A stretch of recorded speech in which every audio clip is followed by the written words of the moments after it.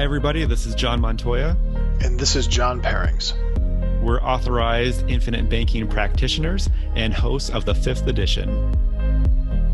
Thank you so much for joining us for episode 53, what we are calling The Art of War.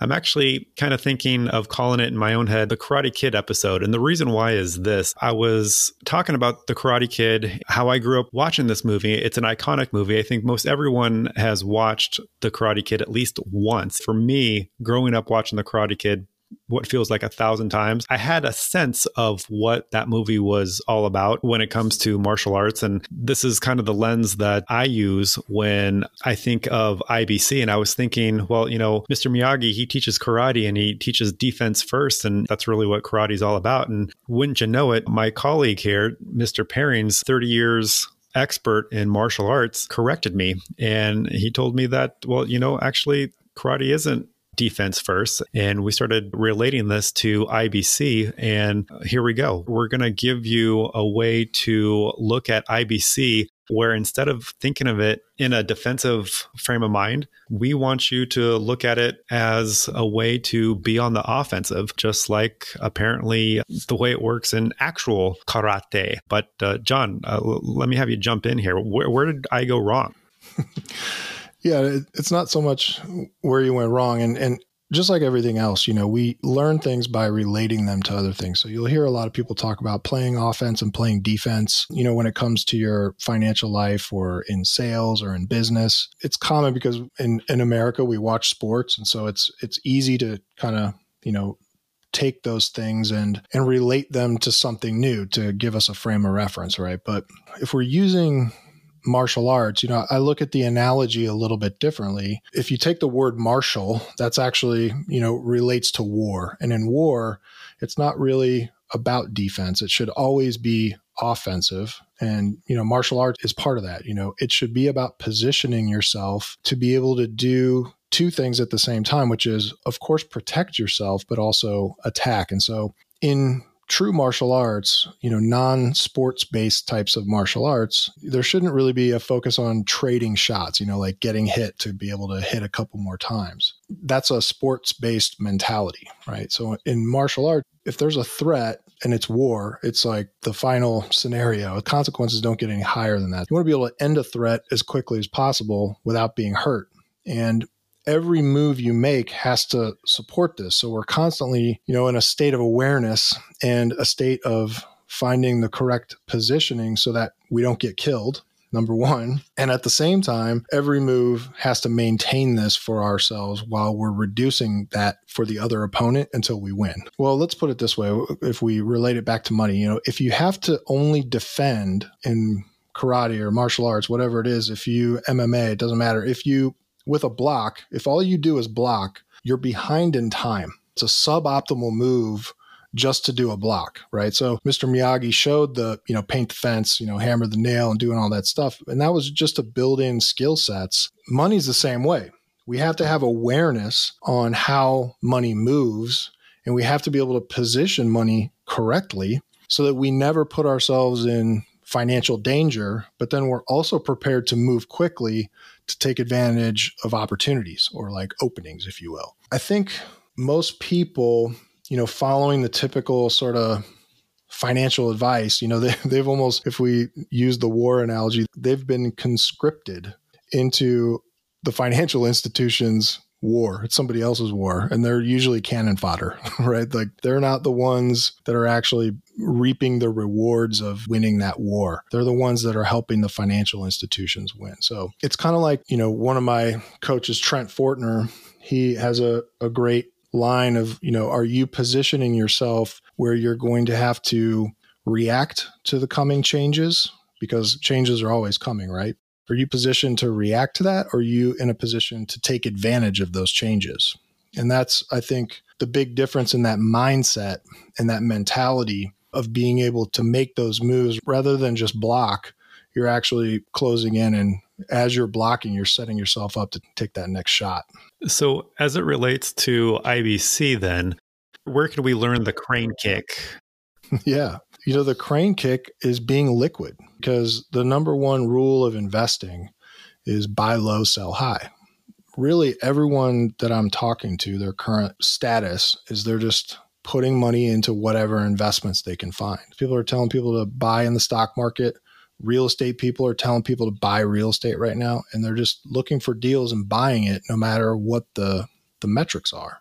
Whereas with IBC, since we're strategically capitalizing, we don't have as much of a lost opportunity cost to be liquid and be strong in cash. If you look at the really big investors out, a lot of them are holding on to just tons and tons of cash right now, just ready. They're the ones that are ready to make this happen. Like if things get worse, to use your analogy that you've used before, and there's blood in the streets, the ones that are liquid are the ones that are going to be able to take advantage of opportunities.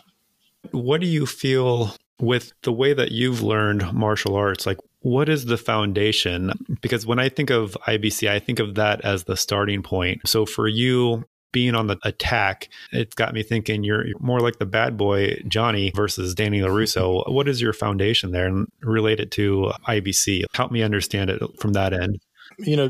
Danny could have been the good guy, or, by the way, there's a YouTube video out there that portrays Danny as actually the bad guy in the whole movie. It's pretty good. You should check it out. So bad guy, good guy is kind of a subjective assessment, right? And it's just about being able to have the structure set up to be able to go first and make the right decision. And sometimes going first doesn't mean throwing the first punch. It means waiting for the right opportunity to throw the first punch, or waiting for the right opportunity to attack, putting yourself in the right time and space to make that so that you win. So it's setting yourself up to win where ideally the other person just doesn't even have a chance. And so I think what I heard there, a really important word you said was structure, right? If you have the right structure in place, then you're set up to win. You're set up to take advantage. But what happens is, for most Americans, they don't have the right structure in place because they haven't learned where to park capital. They haven't learned where to really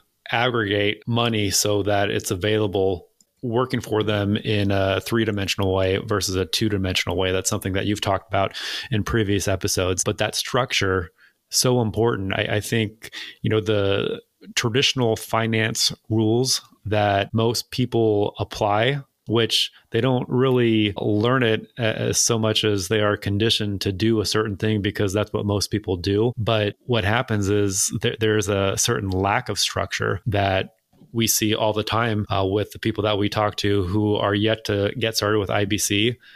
And what IBC does allow is a setup where they have a tool to take control of their money, take control of their finances. That's what I think of when you say structure.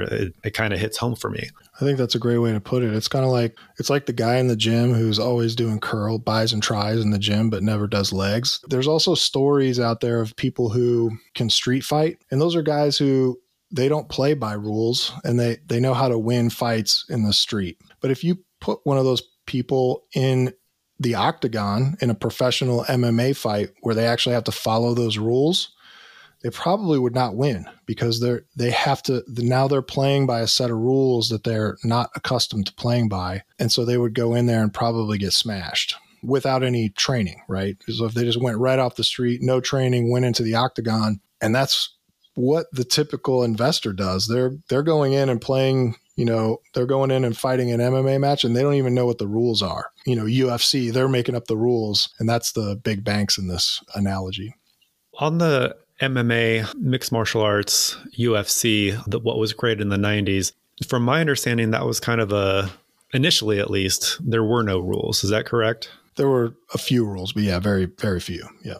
Okay. But nowadays there are more rules, correct? Yeah. Yeah. Okay. And so with personal finance, what type of rules are there? Like, what is the traditional rule set that most people believe exist, but aren't really so? A big one is that they just think that the market's always going to go up. I mean, right now you've got kind of young people who've been working for maybe 10, 15 years, and they've never experienced a down market. They don't even really realize that you can lose. I mean, I get into LinkedIn and other forum conversations all the time, and people just constantly are telling me, well, why would I put my money in a less risky asset when I can put it into a higher risk asset and make more money? And it's like, what? It's like they just completely forget that the risk part is there. It kind of baffles me a little bit. But, I guess some of the other rules are, for example, like with a 401k, not many people really know what the rules are around a 401k. They go in, they get their employment papers, their HR manager gives them the paperwork that has a dozen options that they can choose from, and then they just pick one. Super ambiguous and arbitrary, by the way. They're like, okay, I'll take the medium risk one, I guess. And then they just start dumping money in there, and they don't really know what the rules are around what happens when it comes time to get it out. I would say they also don't realize the rules around banking. Look up Carlos Lara's article about banking. Did you know that back when they had the drive-up deposit window at the bank, you'd put your money in that little container, it'd get sucked up through that vacuum tube, and the second it got into the bank's building, you actually no longer had legal ownership of that money that you put in there. And so I don't think people realize, what's happening with ownership and who owns what in their banks and brokerage accounts and all that stuff. I don't think people realize who's in control of the deals they're doing, with some of these real estate syndication deals. They're seeing maybe they have some collateral, but I don't think they realize the rules around what happens if that investment doesn't work out. Like what happens to that collateral? So those are just a few things off the top of my head. Yeah. And, I think what's interesting too is that even the perceived rules of how to get ahead and build a net worth. Let's use the example 40 years ago with the creation of 401ks and IRAs, kind of set a blueprint, if you will, of how to save for retirement. What's interesting is that this experiment with 401ks, IRAs, 40 years later, how is this working out? We're coming to this end result where people are going to go into retirement and are retiring with their 401ks, IRAs. And what we're seeing is that they haven't saved enough, that there's too much volatility. They can't create income from these retirement accounts. Basically, all the things that they were told or promised what would happen if they did these things really aren't materializing. So I think, well, what about the 20-somethings that are now entering the workforce? They're entering this perceived playbook on how to save for retirement, and it didn't even work for their parents. It's not working for their parents. And so that's a great point. What are they to do? Follow in the same footsteps, knowing that if it didn't work for their parents, that they should, lacking an alternative, continue to go down that same road. I would question, have the rules changed? Were they just flawed to begin with? Or is that just the economic reality that we have to experiment and, this one didn't work out. Hopefully there's something else better out there. And maybe IBC is that foundational piece that they're missing. That's my conclusion. But what's your take on that? Well, another thing to think about with the rules is, with any like MMA or, football or boxing or, whatever it is, there are rules that get put out there to protect the fighters. Those rules are always created and looked at through a lens of what's going to make the best fight to bring in that money. I don't think the financial industry is any different. We're all told we're protected, like FDIC. We're told that our money in the bank is safe, but I don't think people realize how close and how the FDIC really, they couldn't even really cover it the last time in 2008. They had to dip into some other sources, and who knows if they're going to be able to cover it this time. So there are these, I think fake rules in place we're told are there to protect us. But I think if people actually took a look into how those things are structured, they might have a different opinion about it. And so IBC, I think we're creating a system with our own rules. It's okay to go out there and take some risk. Like if you're that person that believes in high risk, high return, great, more power to you. Like I don't ever try to stop people other than maybe giving them some advice on asset allocation kind of stuff. But as long as you have a portion of your life that's guaranteed, then you can go out and take risk in other areas. You don't have to worry about it so much without banking the whole farm on it. With IBC, we're able to start creating our own rules around things, and we don't have to go into the MMA ring and fight by their rules. We can go out, fight by our own rules, of course, following the law. Those are rules that, we have to look at as real. But it's like we can find opportunities that don't necessarily follow the normal rules of how we're being taught to use our money. Oh, here's a rule that I just thought of. How about the 4% rule? And we talked about this in episode 52, where we have a whole presentation on this, but everyone's taught try to get as big of a retirement account as you can. And then you have the 4% rule where you can withdraw 4% of your starting amount in retirement safely for the rest of your life. Well, that was the 4% rule 20 years ago, or however long that came out. And now it's kind of agreed upon that maybe that 4% rule is more like the 2.5% rule. And then the other percent rule, we all thought inflation was like around 3 to 4%. Well, guess what? Now we're finding out it's more like 9%, and that's the official statistics.